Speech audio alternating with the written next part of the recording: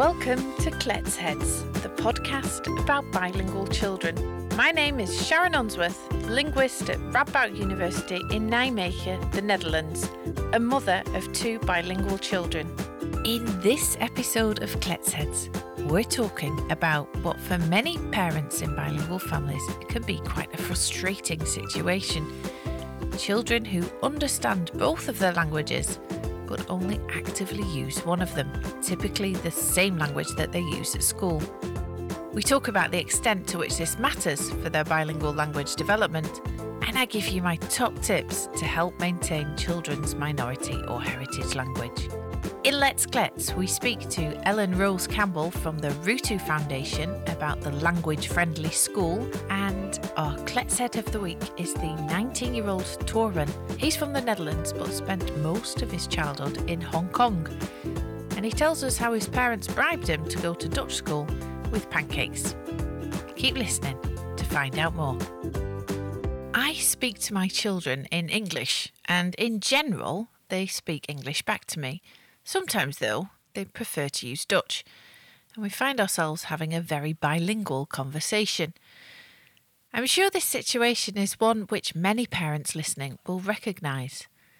We spoke in an earlier episode of Klets Heads about language mixing and how it's a completely normal part of being bilingual.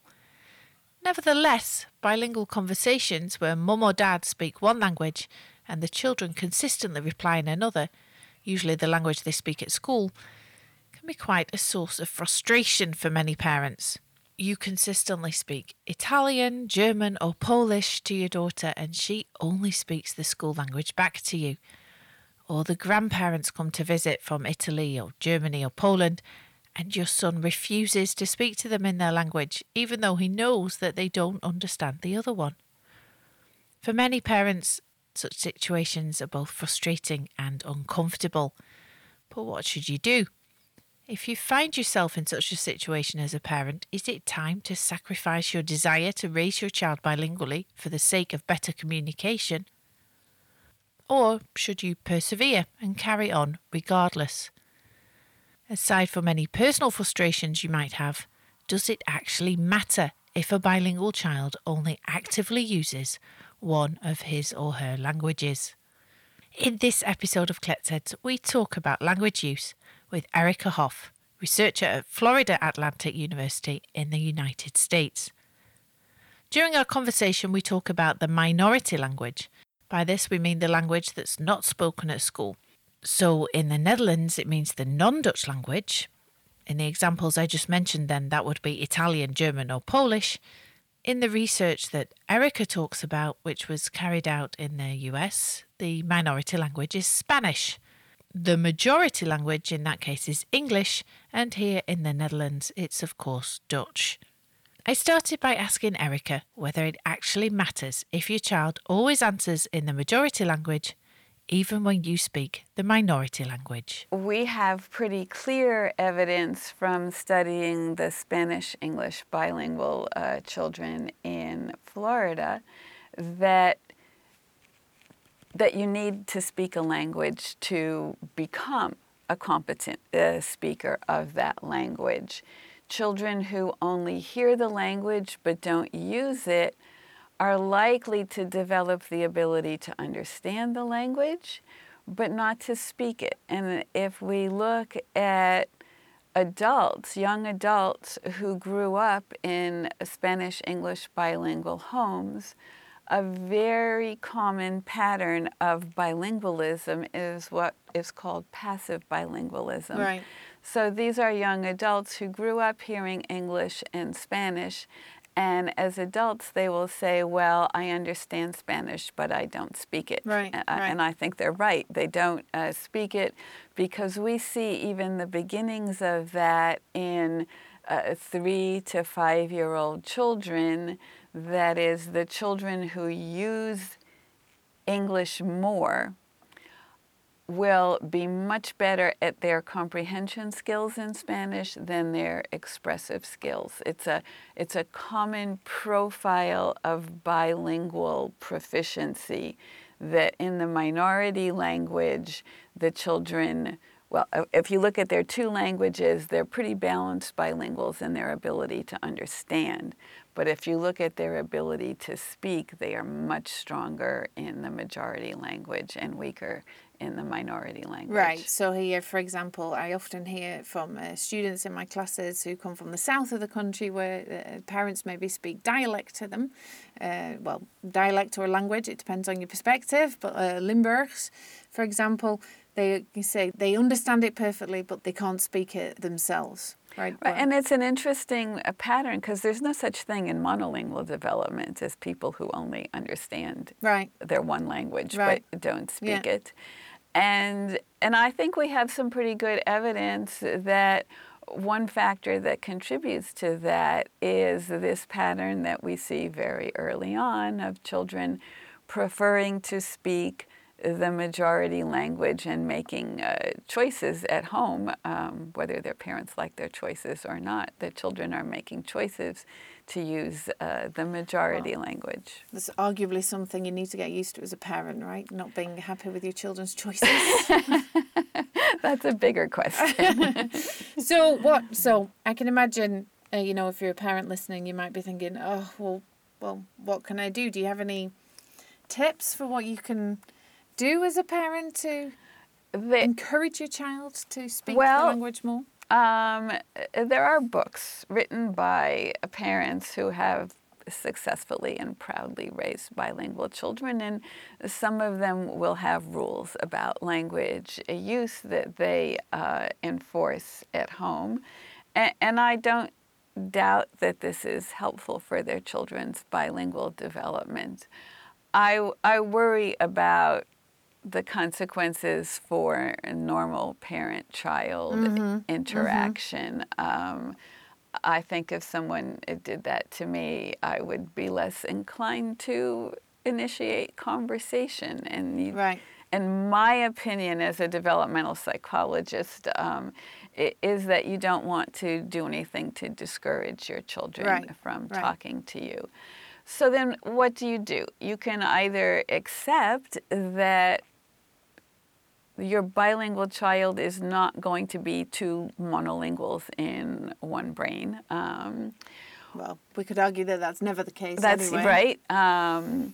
But if you want to encourage the development of the ability also to speak the language, my best guess is that the way to do this is to put the child in circumstances where everybody else is a monolingual speaker of the other language. And what they do a little bit with the grandparents who are visiting, they would not persist in doing if they were immersed in the other language. Right.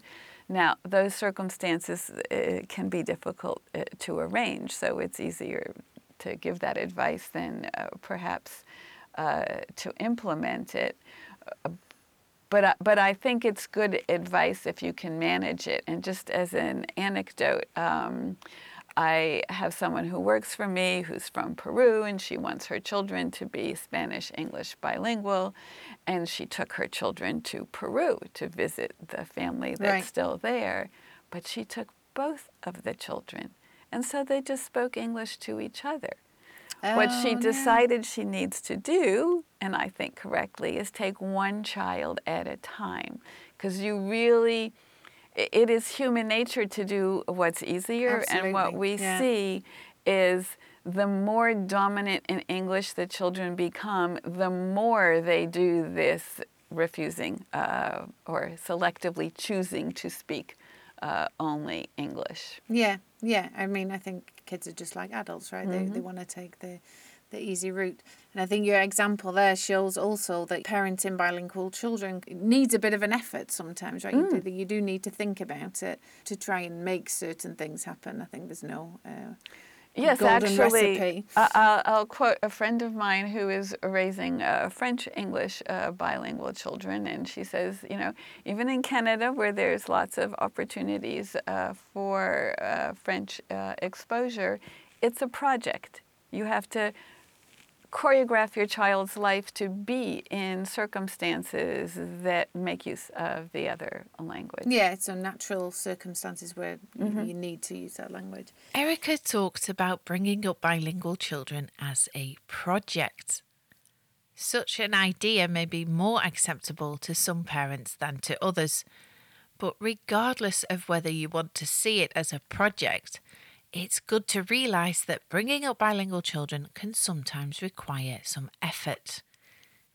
If you want to know what you can do to make sure your child uses both languages actively, or what advice to give to parents, if you're a speech-language therapist or teacher, stay tuned. At the end of the episode, I'll give you my top tips to help make this happen. But first, we're going to hear from our Kletshead of the Week. Kletshead of the Week. I'm Torwin, and I live in Utrecht in the Netherlands. And I speak English, Dutch, and a very tiny bit of Chinese. English, Dutch, and a tiny bit of Chinese. So do you want to tell us about how you have learned all those different languages? I spoke Dutch with my parents, but when I was 7, I moved to Hong Kong because my dad had to move there for his job. And then I lived there from the age of 7 to about 18. Right. And in that time, obviously, well, first of all, I had to learn English, but also at school, I had Chinese classes that I took for until about I was 16. And I remember a bit of it, not much, but... How old are you now? I'm 19. Already you can't remember much of the Chinese? Yeah, it's just a very complicated language. It's just very different from like English or Dutch, in that there's no alphabet. And honestly, even at my peak, I wasn't very good at Chinese. So to say, yeah, I've forgotten most of it. My brother's a lot better than me. Uh-huh. So what was it like learning Chinese then, apart from being difficult? It's also a very interesting insight, I think, into Chinese culture, because these classes weren't just about learning Chinese. They were also learning a bit about China. So, for example, we did calligraphy classes and stuff like that, where you just learn a bit more about this different culture that's completely different from ours, really. Yeah. So you were in Hong Kong for a large part of your schooling then? Yep. So you went to an international school? I went to 3 different schools in Hong Kong. The first one was, I'd say, a mix between local, international, and that's primary school, obviously. And then I finished my primary school at a full-on international school. It was, I think there were like 60 different nationalities represented in that school alone. For middle school and high school, I went to actually quite a local school. So like all the classes were given in English, except pretty much 99% of the students were from Hong Kong. When I first moved there, I was the only one who wasn't from Hong Kong in the school, I think. How did you experience that? Again, because I said I moved from an international school to this local school, so it is a very interesting change. A lot of time during breaks, for example, you'd have Cantonese being spoken, and you pick up a bit of that. And I think also what's good to mention is that international schools, I think, have they're sort of a bubble often. Everyone has the same international background where they moved to Hong Kong, or they have from somewhere else, or they have parents who are from somewhere else. It's a bit of a generalization, but I think they all have a very similar approach or a way of looking at life, perhaps. Yeah. And then you move to this very local school of all these kids who are just like, they're from Hong Kong, their parents are from Hong Kong, their grandparents are from Hong Kong, they lived in Hong Kong their entire life. And you sort of escape that international bubble, I think, which is honestly very good for my development, I'd say. In what way then? I'm curious. So again, I think it comes back to this different sort of cultures thing, because I don't know, even like little things like the food they brought or the way they interacted with each other. It's quite a different insight or a way of approaching life, I'd say. Well, I have sort of mentality that being exposed to different ways of living and of different cultures and different approaches, it can only help, because then you have these different perspectives, and obviously you can see the benefits of one and the benefits of the other, and you can see what might not work well in one, not work so well in the other. Yeah, that's one of the main things that has helped my development, I think. Yeah, and so I'm curious now. So you're back in the Netherlands, and what are you doing? And is it any way related to this international perspective that you've gained? Well, I study politics, philosophy, economics at the Utrecht University. Yeah. And First of all, it's a very international course. I've almost gone back into that international bubble, you could say. Yeah. We've got people from all over the world taking part. It's a course given in English. So we've got people from Asia, from South America, from Europe, obviously, from anywhere. So I think the main benefit that I've got is I think I'm quite good at knowing how to sort of switch and interact between the different cultures, between different people. Yeah. So intercultural communication, Yep. it's called, right? And it going a bit back to now to the language side of things. Would you call yourself bilingual then? Yeah, I call myself bilingual. How important is it for you to be bilingual? In all honesty, it's all I know. But I think it's especially important because I've grown up overseas, and I know the Netherlands, let's face it, it's not a very big country. Not a lot of people speak Dutch. So to have, a language like English is, in my opinion, essential if you're going to go anywhere or interact anywhere with anyone Yeah. outside the Netherlands. It's just important. And I know you followed Dutch education abroad, like heritage language schools, it's often called, or community language schools, where you go to classes in a language that's not the majority or the school language in Yeah. the place where you live. What was that like? My primary school years, I actually went to a physical school on the other side of Hong Kong from where I live. I'd go there every Wednesday after you could say English school, my English classes. And I'd have class for about 2 hours. I don't remember the exact time. This is a way of sort of bringing a lot of Dutch people together in one place, right? A lot of Dutch families from Hong Kong would send their kids here, and this is where we'd all meet up. We'd have discussions, we'd have fun, all that sort of stuff. Obviously, 7-year-old me didn't enjoy it so much. I'd rather be at home playing video games, but I have a 7-year-old at home who would probably agree with you if I tried to send him to English class. But I had a deal with my parents that every Wednesday, because we went to Dutch school, as sort of compensation, as our reward, we'd have a pancake day so we'd have pancakes for dinner. And that tradition still stands today, even though I'm not at Dutch school and none of my brothers and sisters are at Dutch school. Every Wednesday is still pancake day. In our house. That's it's a fun little fact about us.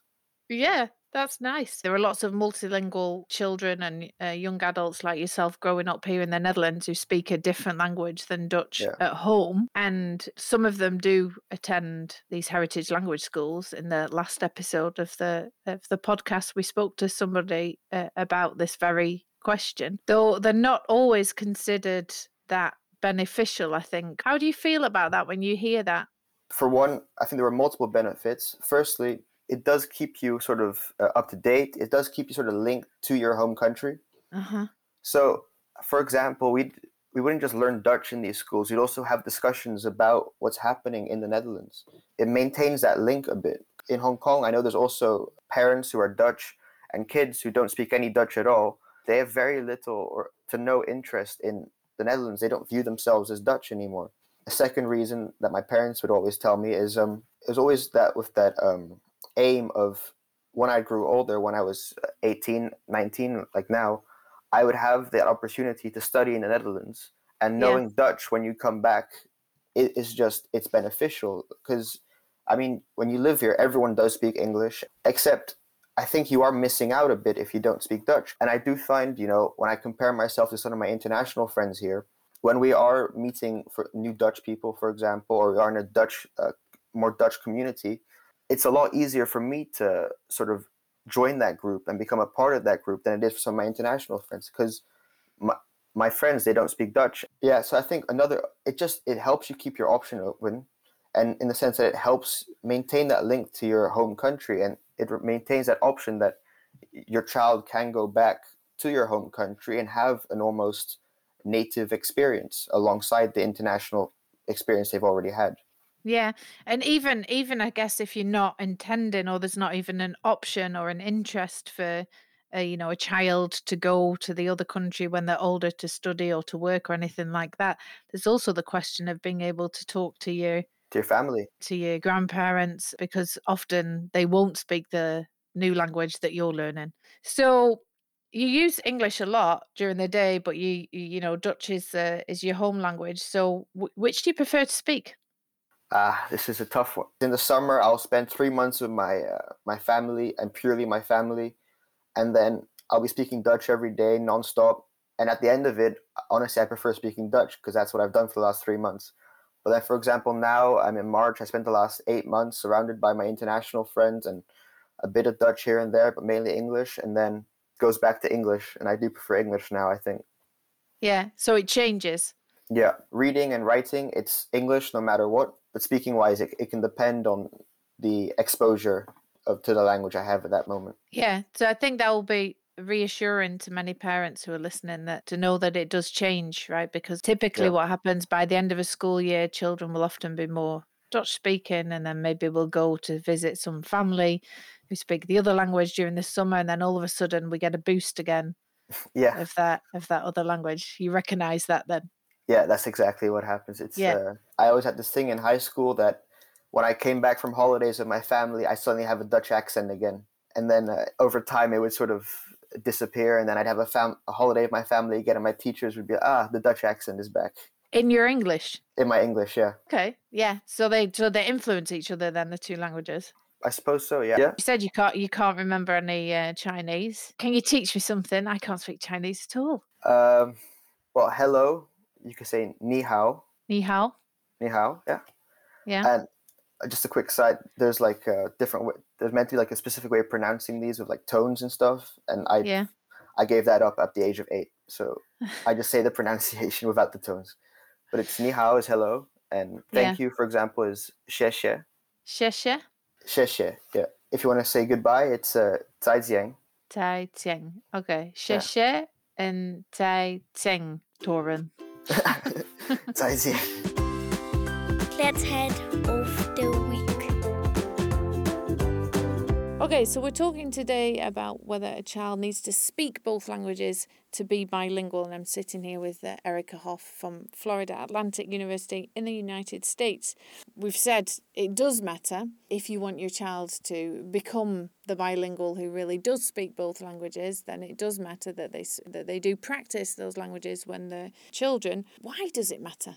Well, a variety of reasons have been suggested, and these are not competing explanations. All of these things can be true. One is it's really when you have to produce a language that you realize what you know and what you don't know. It's sort of easy to sit and listen and think, oh, I'm sort of following, I'm okay in Dutch. But then when you have to produce it, you realize, well, you don't actually know as much as you thought. Another thing that happens is when you speak a language, you get feedback, and it doesn't have to be feedback from other people correcting you. It can be feedback in the sense of you realize that you meant to buy a round-trip ticket and you didn't. You only bought a one-way ticket. That's feedback that something you said was not entirely clear. Other more sort of internally psychological explanations have to do with the kind of knowledge you need in your head in order to speak a language as opposed to the knowledge you need in your head to understand a language. To understand a language, you need to know that these sounds correspond to these meanings. To speak a language, in addition to knowing that, you also have to know how to produce those sounds, just the way if you want to knit, you have to know how to knit. If you want to hit a ball, you have to know how to hit a ball. There is something to learning the motor component of speech that you simply will never learn if you never speak the language. Right, so by motor component, you mean like putting your tongue in the right place to produce the right sound so that you can get the word out? Yeah. Right. So practice makes perfect? Well, practice is necessary for even coming close to perfect. Practicing a language is important for several reasons then. Quite simply, it teaches your mouth how to get everything in the right place when you want to make a certain sound. When you actively use a language yourself, you also realise what you do or don't know. For example, if you want to tell Mum that you don't want to eat sprouts, but you can't think of the word sprouts in the language in question, you'll quickly realise that you don't know that word. You simply won't know what to say. in a situation like this, it's possible that Mum might say the right word herself, and precisely because you just tried to do the same but failed, you're more likely to pick up the word when you hear it. If you ask for broccoli when you actually meant to ask for sprouts, I can't imagine that you would, but anyway, you'll get what Erica called feedback. In a situation like this, things don't turn out the way you intended, and you become aware of the fact that something you just said probably wasn't quite right. Sometimes children are really conscious of such learning experiences, but quite often they're not. What's clear, though, is that learning experiences such as these only occur when children actively use the language themselves. So far in this episode, we've focused on bilingual children's use of the minority language or heritage language at home. More often than not, this language stays at home and isn't used at school. Sometimes it's not even welcome at school. This can, of course, depend on the language. If your home language is English, like my kids, then at some point or another you will end up using it at school. The same, of course, holds for any language which is also taught as a school subject. Here in the Netherlands, as in many places, that would be French, German or Spanish. But there are, of course, many other languages that bilingual children speak at home. And research suggests that allowing children to make use of these languages at school, or at least not forcing them to leave them at the school gate, can be beneficial in a number of ways. This is exactly why our next guest started an initiative to help schools support, promote, and definitely not prohibit the use of bilingual children's home languages at school. Let's Klets! My name is Ellen Rose Campbell. I live in Amsterdam, the Netherlands, and I am the director of the Rutu Foundation for Intercultural Multilingual Education and co-founder of the Language Friendly School. So tell me about the Rutu Foundation. What do you do? So the Rutu Foundation is a non-profit organization that focuses on children who speak another language at home than the one that is used in schools. And Rutu means roots in Sranang, which is a language that is used in Suriname, my home country. And it means that we find it important that the roots of children are well nourished, because that means that they can grow. We know that children who speak the language or languages at home, and they speak them well, and they are proud of those languages and of who they are, then the chance is bigger that they will also learn the school language well, and of course all the other subjects. And this is something that in a lot of countries isn't always recognized. Mm-hmm. So what we do as an organization, we raise consciousness about the importance of integrating and valuing the home languages of pupils. And also about the damage, the social emotional damage that can be the result when teachers prohibit the languages of the children. Because this also happens a lot, and also punishments are still doled out to children who speak a different language than the school language. Well, we also develop multilingual teaching material so that children can use both languages for learning and to allow their parents to help them with their schoolwork.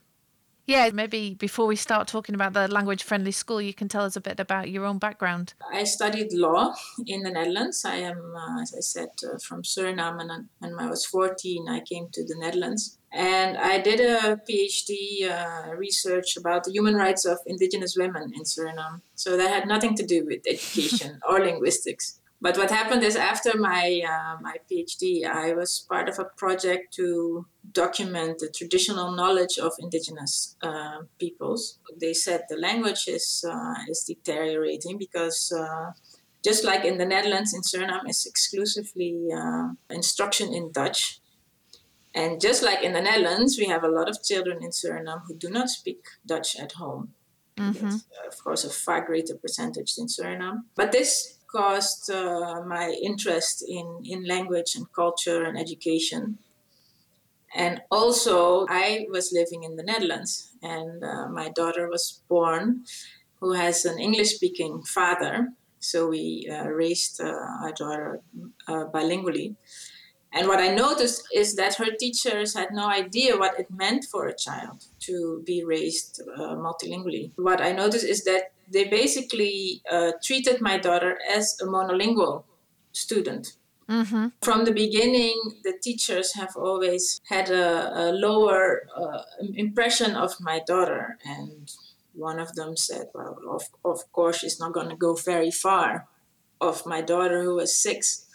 Wow. She didn't know that this 6-year-old at that moment could read English better than Dutch.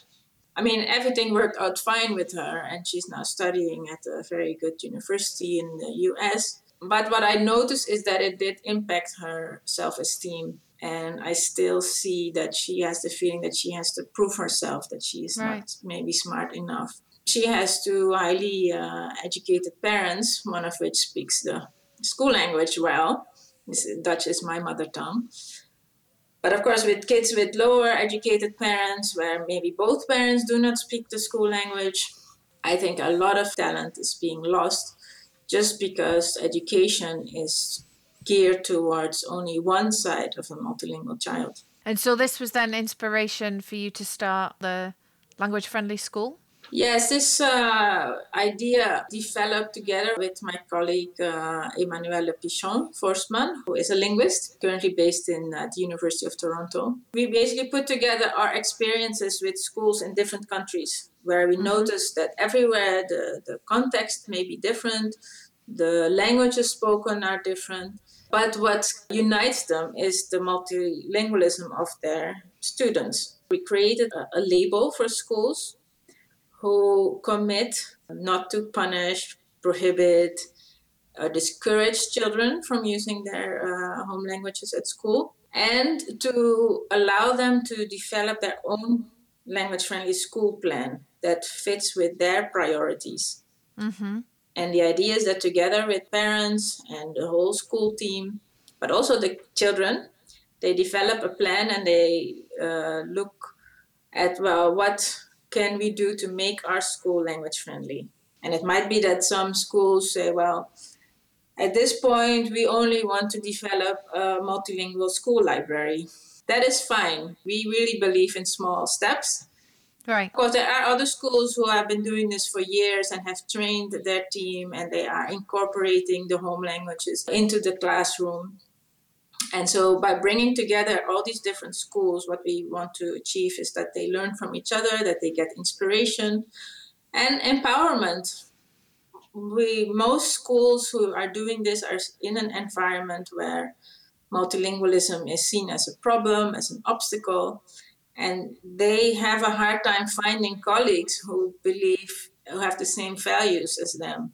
So it's about creating a network amongst like-minded schools, but presumably also not only attaching a label to schools that are maybe already doing a lot of these language-friendly practices, but presumably you also want to then encourage other schools to adopt language-friendly policies, even though they've maybe never even thought about it. Is that right? Absolutely. We had one school director who is monolingual and who said, well, I don't understand everything about this multilingual approach, but I just look at the kids and I see it is good. I see how they react, and then I know this is the way to go. And what kinds of things does he see then? That they are really happy and at ease. That there are kids, who at first were maybe not saying much, but then they give them, for example, the role of taking new parents who speak that language, give them a tour of the school. Right. And you see the kids shining and proud that he can do it, and especially if it's a language that not a lot of people speak. And also, school directors also say that they notice that it's good for their team, but especially that it makes it easier for the teachers to teach. And we had one teacher who said that now that she is using the multilingual knowledge of her students in the classroom, that very boring or previously very boring grammar lessons suddenly became, she had a classroom full of kids that were highly motivated to tell her how this particular grammatical issue, how that was dealt with in their language. So they were prepared, they were coming to class, and they couldn't wait to share their knowledge. And so she said, it has made my teaching so much easier. Which I think might sound counterintuitive to some people, right? Exactly, yeah. That is, I think, what is most difficult about this is that it is counterintuitive, that the idea is you can learn a language, the best way to learn it if you are completely immersed in the language and do not use your other language or languages at all. Well, there has been over 40 years of research showing quite clearly that kids do better actually the longer they are educated and learn to read and write in the language that they speak best, because that gives them the basis from which they can learn the second language. How many language-friendly schools are there now? We now have 12, with the majority in the Netherlands. Yeah. And we have one in Canada, and now since recently one in Spain. Right. So there's plenty of scope for expansion. How many is your dream? How many would you like to see? Our dream is in 2030, that's the deadline for the Sustainable Development Goals from UNESCO, which includes the commitment to provide quality education to all children, no child left behind, of which UNESCO has said that includes education in the language they speak best. And so we have set our goal in 2030 to have 10,000 language-friendly schools all around the world. Okay. So if anybody is listening and thinking as a teacher or as a parent, yeah, I think this may be something for our school, what should they do? They should go to our website, languagefriendlyschool.org. They find a lot of information. There's also videos that you can see from what the schools are actually doing. And there's a registration form and you can sign up. Right. And what can they expect after that? So they have to make this certain commitment, right, for not prohibiting, discouraging, or I've forgotten what the other one was. Punishing. Punishing, yeah, important. Punishing the use of the home language at school, and then they have to make this plan. And then do they get support writing this plan? Yes, once they have signed up, they get access to a web page where we have developed a toolkit of language-friendly activities. These are activities that other schools are doing. They can be inspired by these ideas, but we also ask them to share their own activities so the whole network can benefit. And also we have a library of both scientific and more popular articles and books around multilingual education, so that they don't need to go through the whole internet and find what they need, because a lot of colleagues still might need to be convinced. Yeah. Or parents. So we try to make it as easy as possible for schools to be language friendly. Yeah, just to finish then, what's in it for the school? I mean, I think you and me both think, yes, that's a great idea. But I can imagine a school, the school has got many things to do. Why should they become a language-friendly school? So for schools who may have a lot of children speaking different languages and who don't really know what to do, there they can find information and exchange practices with colleagues. Yeah. For schools who have been doing this for a long time, they might feel it important, that's what they say, that they can really show that to the outside world, that this is their approach, that they are a language-friendly school, that parents who are looking for a school who find this important, that their children are being welcomed and valued with their whole identity, including their languages, that they can find the school. Yeah. So if you're interested, then get on over to languagefriendlyschool.org, where you can find all the information. Thank you, Ellen Rose. Thank you. Let's Klets! Something else that might affect how many opportunities bilingual children have to practice the minority language is, how many speakers there are around them who actually speak that language, right? If mom is the only speaker, then it's only when you're with mom that you're going to be able to practice. Whereas if you've got grandma around the corner who speaks the minority language, or friends who are also bilingual, or you regularly visit somewhere, you've got more chances. Is that something that matters, or is it just the sheer volume, the sheer amount of language that you hear? I think there's good evidence that the number of speakers that you hear a language from matters. Mm-hmm. It matters, as you said, because more speakers are more, you will get more volume of language exposure. It also seems to be the case that hearing a language from different speakers gives the language learner useful information. Right. Because when you learn a language, you have to learn all the distinctions that matter. So right. The little distinction between put and but make a difference between pat and bat. That's a teeny little acoustic difference. And learning language requires learning that it matters. On the other hand, the child also has to learn all the things that don't matter. Right. When I say pat and a male speaker says pat, acoustically they're very, very different, and it's the same word.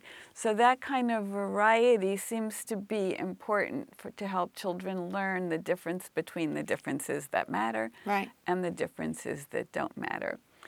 That's a pure sort of information function of having multiple speakers.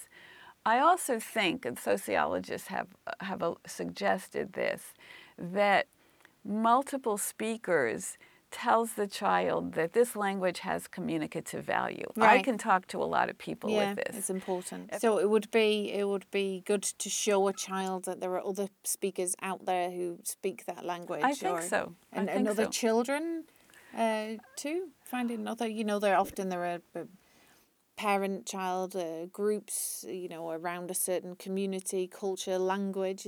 Well, this hasn't actually been studied, but I would think so, again, for the communicative value of it. Mm-hmm. Yeah, I remember a colleague when I worked in Utrecht, an Italian speaker. She had a club of Italian speakers, and they did, events, cultural festival, food, those kinds of things, everything to do with Italy. And she said the parents will be speaking Italian and the kids will be running around speaking in Dutch. Oh. I think even so, I think it's still important, right? Because it shows you, it teaches the child that there is a different culture out there as well, right? And so in that sense that the language is important too. Yeah, I think that's very, very valuable, and cultural attitudes and communicative value are all of these sort of harder to measure things that nonetheless have an influence. That seems like a topic for a new episode of Clet's Heads. In this episode, we learnt that if you want to increase your bilingual child's chances of continuing to use both languages when they grow up, it's important that they start early. Speaking the school language usually works out fine, but how do you get your child to use the other language too? These are my top tips to help make this happen. When your child is young, focus as much as possible on the other language, the minority or heritage language. Read to them or tell them stories in that language as much as you can. If they watch TV, have them do this in the minority language and as little as possible in the school language. This will provide a good basis for your child to actively use the minority language. Make sure you use the minority language as much as possible yourself. This will not only mean that your children will hear as much of that language as they can, you'll also create an environment in which talking the language in question is completely normal and almost expected. Make sure your child knows the right words to talk about the things he or she likes to talk about. If, for example, you have a football crazy daughter at home like I do, then tell them how to say referee and goalkeeper and kick-off in the heritage language. This will make it easier for him or her not to automatically switch to the school language when they're talking about this topic. As Erica said, it can help to create as many natural circumstances as possible in which your child can do nothing but use the heritage language. For example, if you have a babysitter, try to find one who mainly or only speaks that language. In this way, your child will be forced to communicate in Italian, German or Polish or whatever the language is that you speak at home. If you have the chance, try to video call with family members abroad on a regular basis. I guess this is something that a lot of us are doing more than we would do normally anyway right now, given that the pandemic means international travel has been heavily restricted. If you can, and it's easier for some than for others, try to spend time with other minority language speakers, especially children who can't speak the majority language, so Dutch here in the Netherlands or whatever that language is where you are. You can do this by visiting cousins, but you can also, for example, have your child attend a heritage language school. Though, as we heard from our Klets Head of the Week, Torun, a bit of bribery might be needed to keep the motivation going. And when your children are older, you can explain to them that it's important to you that they keep using your language. For example, because you want them to be able to talk to Grandma and Grandad. Of course, this doesn't always work. Some children are more sensitive to this than others. But if it's important to you as a parent that your child actively uses both languages, it can sometimes help to discuss this wish with your child and, of course, your partner. It's also good to remember that raising a bilingual child is a dynamic process. I don't know of any research on the topic, but over the years I've spoken to many parents who've told me that their children went through a phase where they refused to speak the heritage language, but at some point later changed their minds, sometimes consciously, sometimes less so, and started using it again. This won't happen with all children, of course, but it's worth bearing in mind that children's language choices can and do change over time. So even if your child seems to only want to speak the school language at the moment, this could change.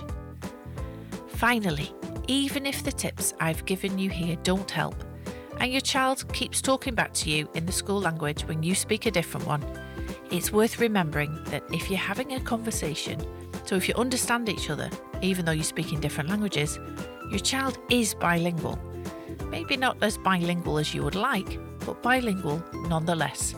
And this is something you can be very proud of. If you want to know more about Klets Heads, go to kletsheadspodcast.org. That's where you'll also find more information about this episode. And if you want to make sure you don't miss an episode, subscribe to Klets Heads using your favourite podcast app. Make sure you select the English edition, and if you've enjoyed the show, why not share it with a friend? Thanks for listening, and as we say in Dutch, tot het volgende keer.